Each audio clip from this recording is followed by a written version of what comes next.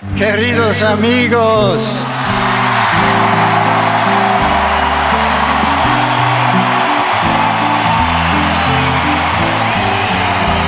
gracias.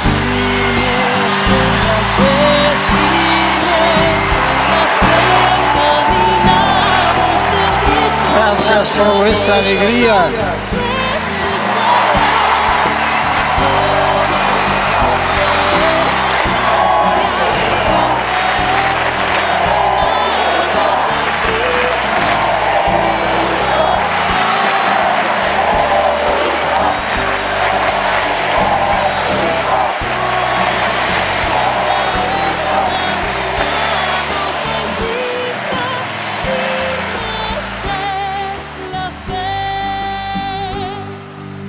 Soy Teresa, tengo 19 años y soy de España.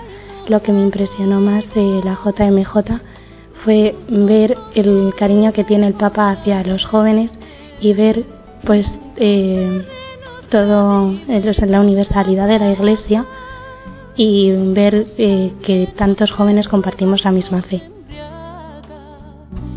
Oh Cristo, nuestro hermano, oh Cristo, nuestro amigo, nuestro Señor, haznos firmes en ti, haznos firmes en ti, firmes en la fe, firmes en la fe, caminamos en Cristo, nuestro amigo, nuestro Señor. Soy Miguel, tengo 18 años y soy de España. Pues siendo voluntario me sorprendió muchísimo lo buena que era la gente de tantos países, que venían gente de tantos países, incluso países con persecución a los cristianos, tanta gente, y fueran todos tan amables y tan agradecidos con los voluntarios, lo bien que nos trataban. Así daba gusto trabajar, porque a pesar de dormir poco, incómodo y tal, fue maravilloso trabajar siendo voluntario en la JMJ. También me contaron gente muy cercana y amigos y todo, pues que se fueron convirtiendo o se acercaron más a Dios. Ha sido una experiencia muy positiva para España y también para Europa y el mundo entero. Nuestro hermano, oh Cristo, nuestro amigo, nuestro Señor, haznos firmes en ti, haznos firmes en ti, firmes en la fe, firmes en la fe, caminamos en Cristo, nuestro amigo, nuestro Señor, gloria siempre a Él, gloria siempre a Él, caminamos en Cristo.